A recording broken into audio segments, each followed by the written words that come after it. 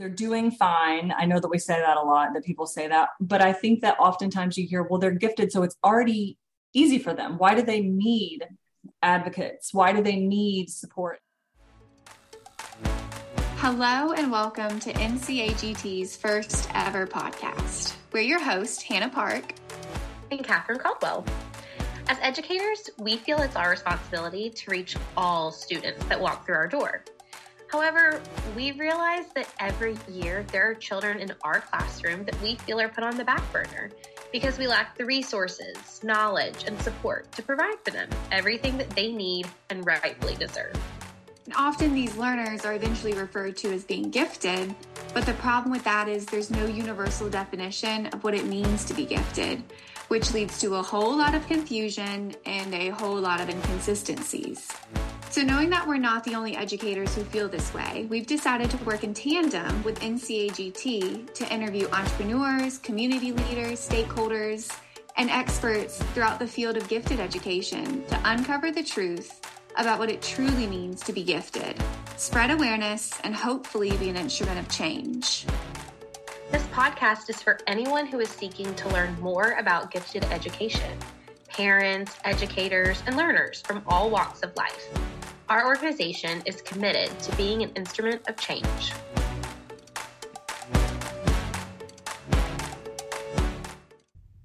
On today's podcast, we had the wonderful Jessica Applegate with us, and she is one inspiring individual. She's currently the Executive Director for NCAGT, where she oversees the day-to-day operations of the organization. She helps to set and guide strategy and vision for the organization, so many things. She graduated from the University of North Carolina, Greensboro with honors, with a BA in Peace and Conflict Studies and a minor in psychology. She also interned with the Department of State under the Diplomat in Residence. She worked and volunteered for several nonprofits. She's also the mom of 5 children, and she homeschools them all. She is currently a fourth of the way through her MBA at the University of North Carolina at Wilmington and plans to graduate in May of 2024. And in our conversation today, we are focusing on what NCAGT is and why it's so important for all stakeholders to learn more about what it truly means to be gifted. It's a beautiful conversation, the first of many. We hope you enjoy it and take a little nugget of knowledge with you. Enjoy.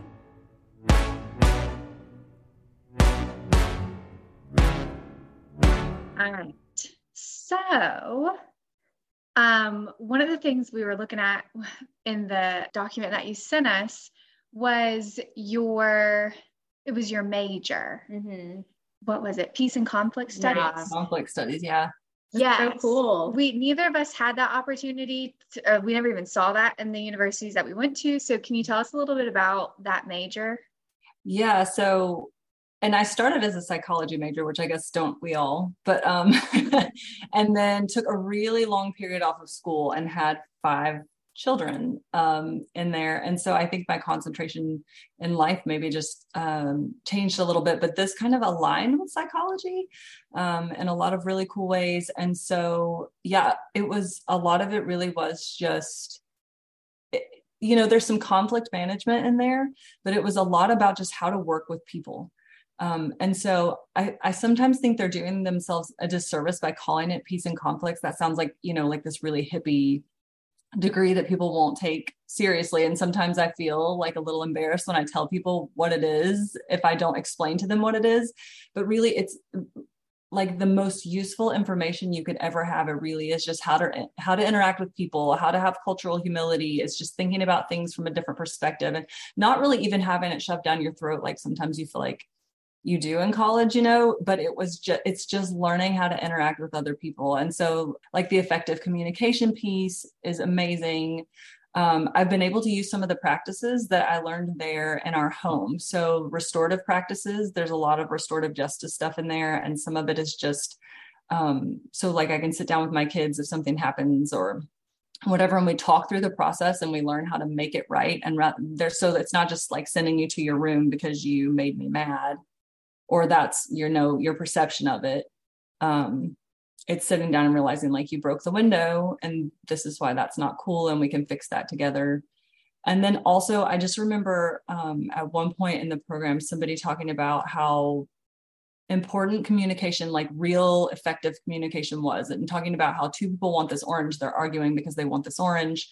And so there are all these options. We can neither of us could have the orange. One person could have the orange. We could cut the orange in half, but without proper communication, we're not realizing that if we cut the orange in half, we're both not even really getting what we want, because you might just need the juice and I might just need the rind. And if we had talked about it, and so just kind of approaching everything in life that way. So I could talk about it forever because that's so cool. I was thinking like that would be such a cool course, like in like a teacher's major. Like I think that would be a really cool course to take, because I'm thinking about just with students and different things that happen during the day. I feel like there's like conflict management all the time. Like, yes. Yeah. And the restorative practices. So in Forsyth County here, I've interned and still volunteer with a Triad Restorative Justice. And so they actually are working with kids and teachers and officers who are in schools learning how to do this. And so it's teaching kids, like I went through community resiliency model training at some point, and it's just teaching kids to recognize, like, I'm getting angry, and rather than break something or throw something or whatever, I'm going to calm myself down and we can talk about it, or just learning how their actions impact others. And it's really interesting to see how kids react to it. It's like, it's intuitive, like it makes sense to them. And somehow in between childhood and adulthood, we lose that. And then I don't know, but it's amazing. I would encourage strongly for anyone to take any of those courses if you can. Sounds like a huge piece of just kind of like the social emotional learning that's been, being really pushed into schools right now, which is a beautiful thing. Yes. That would be amazing, like an amazing high school course for high schoolers to have, for people who maybe don't have the opportunity or want to go to college, to have some of those skills would be really, really, really beautiful and beneficial. Okay. So you're currently getting your MBA. Yes. Correct. Okay. And you're doing all of that while working a full-time job and homeschooling 6 kids. Yeah. That's amazing. First of all, like, how do you balance all of that? Scheduling, I would say. So this job is supposed to be, half-time, but it isn't. That's kind of how nonprofit is. You're always working at least twice as many hours as you say. So it is. It's just like a heavily scheduled day. So from 6 a.m. until 9, I'm doing my schoolwork. And then from 9 to 12, I'm sitting down with kids. And then at 12, I sit down and do NCAGT until dinner time. And then I make dinner and clean up from dinner. And then I'm back at the desk again, just finishing up whatever needs to be finished up until it's time to do beds and baths and all of the wonderful things so it's exhausting, but it'll be worth it.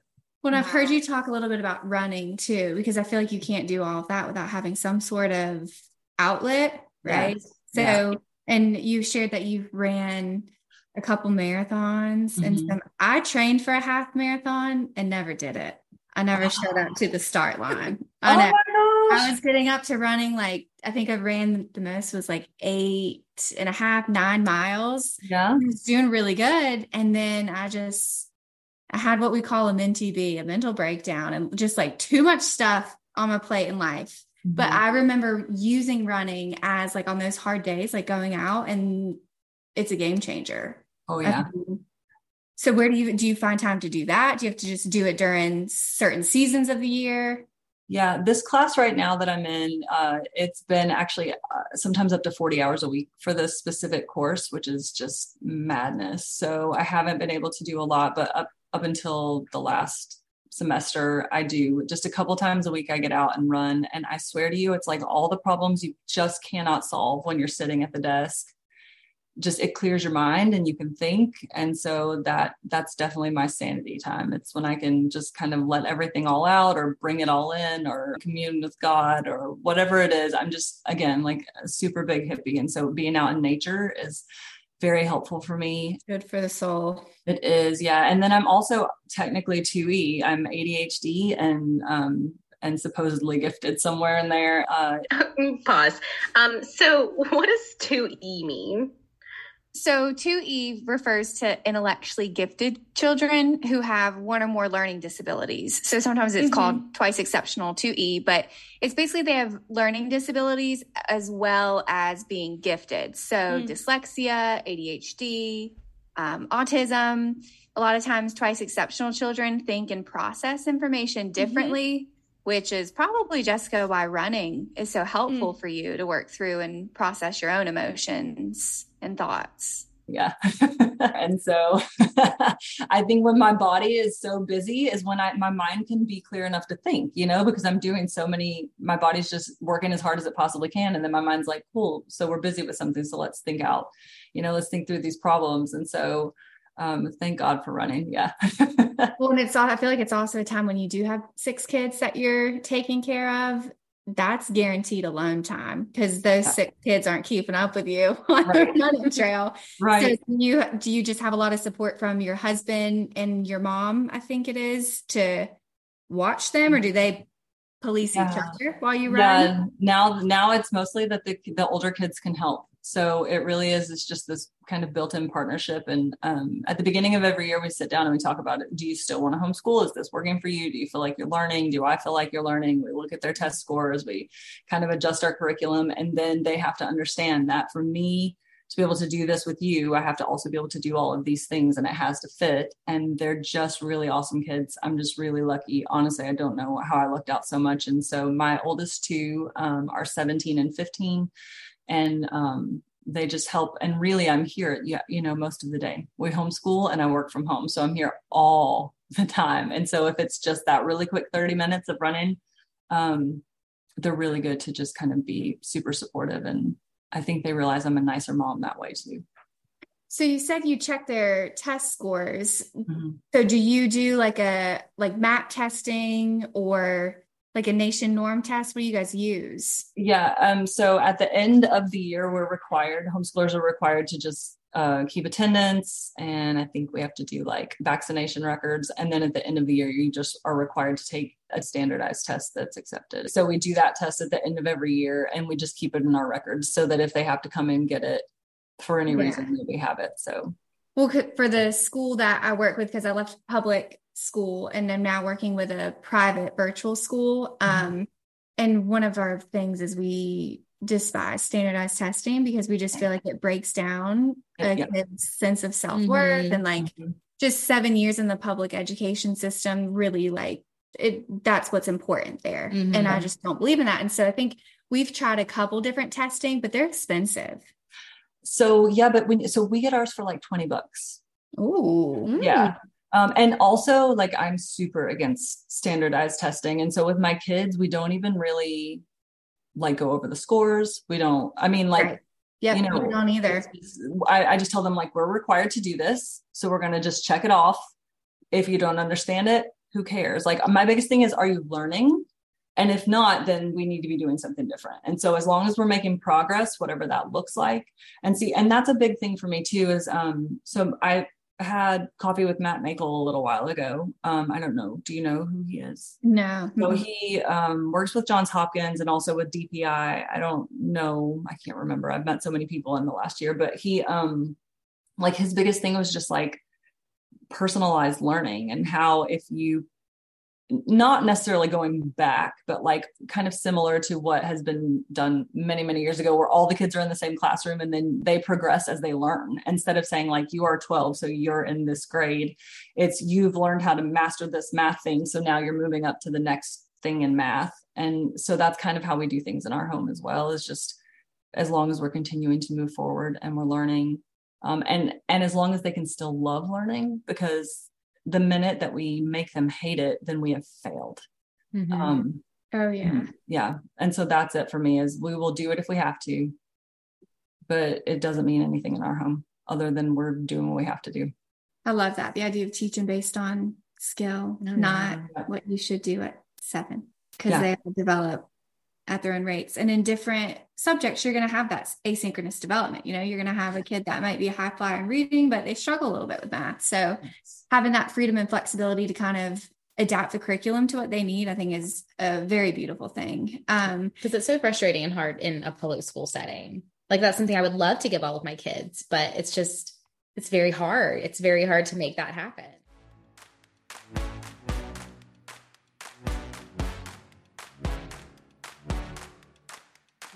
Do you feel like any of your children identify as being gifted? So because I'm so anti like all things establishment, we don't really do a lot, but I will tell you for like 100% for certain, my middle son is an absolute genius. It kind of boggles the mind. And I love just conversing with him. So we usually do morning walks together to start our homeschool day. And we'll be out and he asks questions that I'm like, why does nobody ask this question? Like, why, what, and it makes you see the world in just a completely different way. And so I love it. And I'm hoping that at some point I can get ahead enough. I've got like 2 more weeks left in this class, but I want to get some of Sheila Gallagher's problem-based learning stuff that she has with Royal Fireworks Press.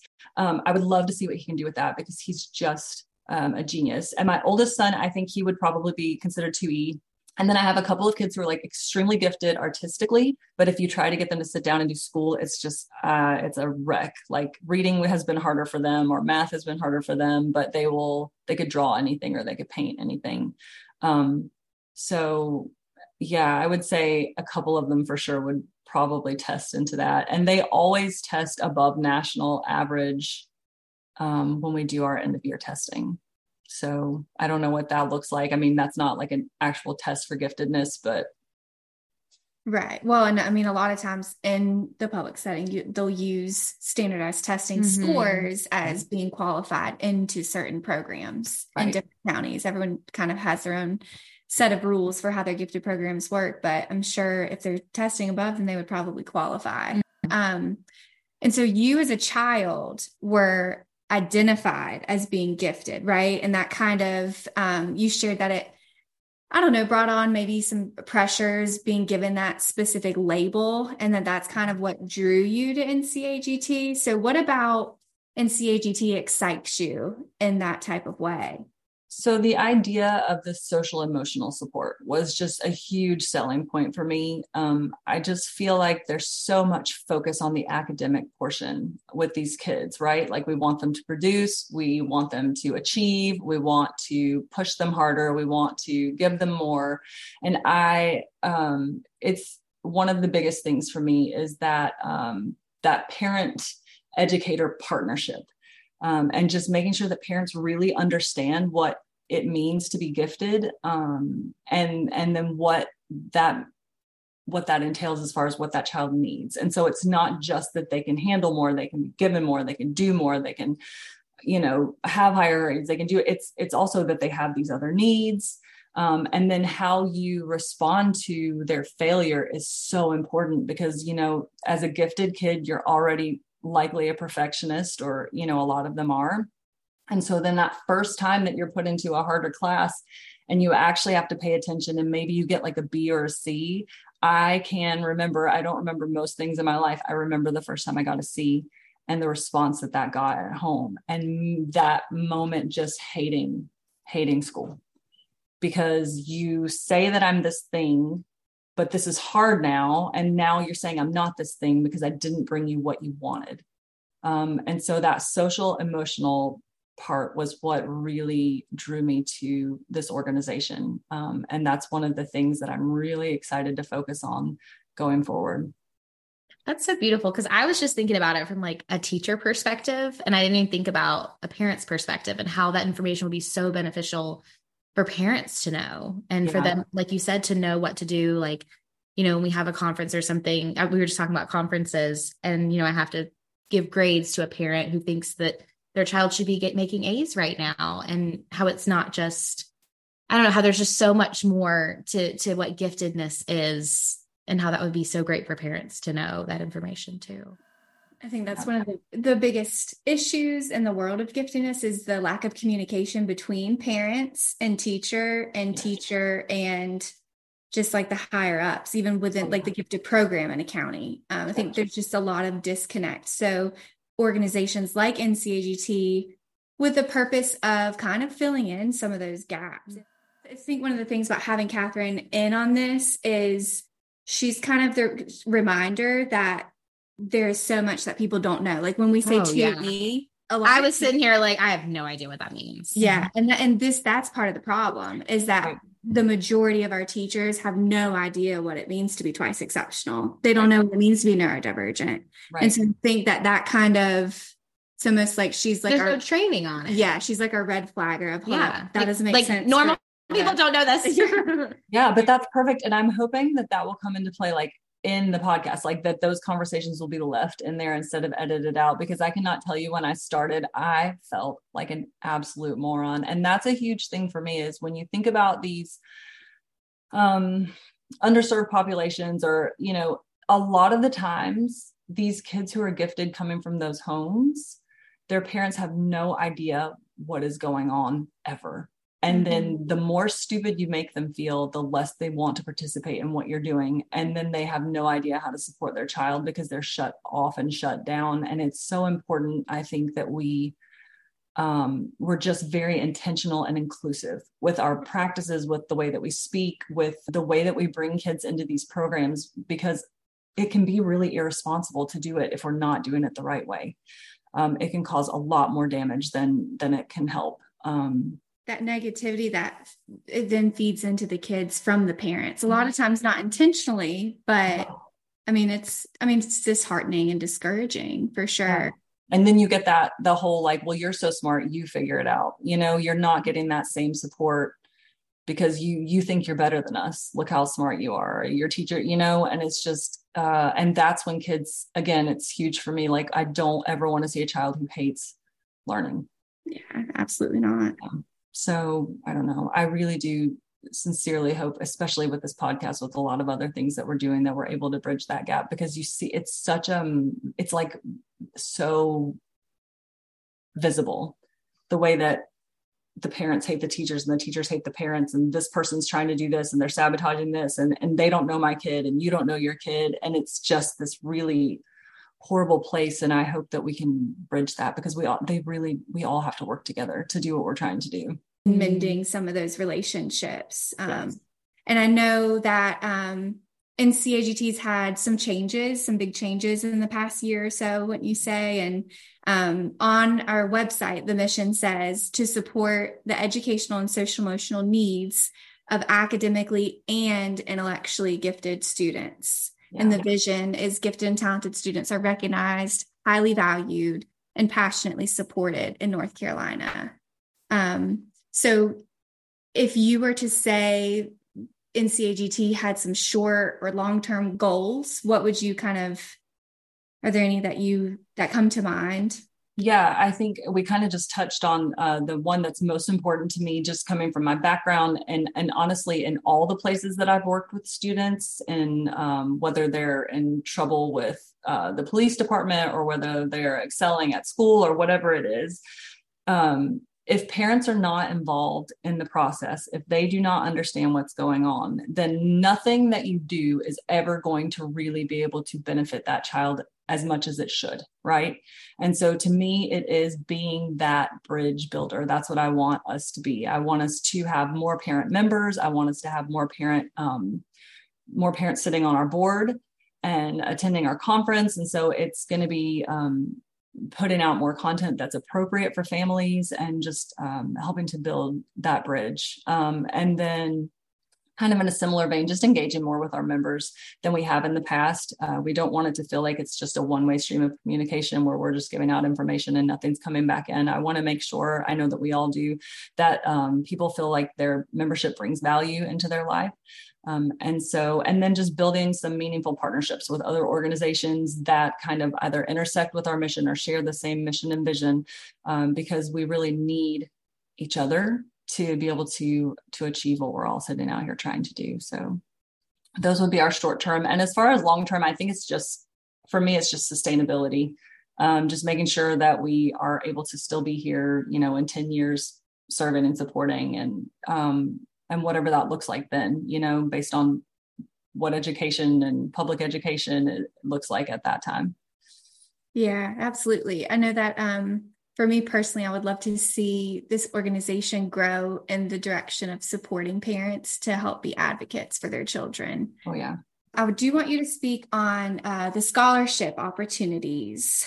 Is that something that you could speak to? Yeah, so that kind of plays into the long-term sustainability and launching so many wonderful and exciting things. And one of them is this new annual scholarship fundraiser.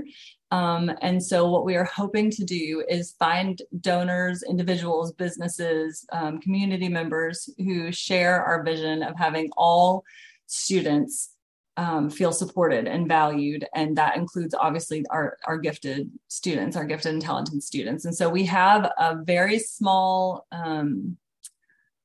fund that we use every year to give out scholarships to students. We give mini grants to teachers. We do some awards and recognize people for some really awesome things that they do, teachers and administrators. And so I'm hoping that we'll be able to really grow that fund to be like a nice, robust fund that will allow us to have I guess a deeper impact or touch more lives. And so I'm hoping that we can have some really meaningful and helpful scholarships. So the ones that we have now are wonderful, but I would like for us to go above and beyond that amount and start to put, something out there for like gifted students with financial need who want to go to college or to be able to help, somebody go to camp over the summer and pursue something that they really want to do. And so our hope is that we'll be able to really build that fund up so that we can really make an impact on some lives.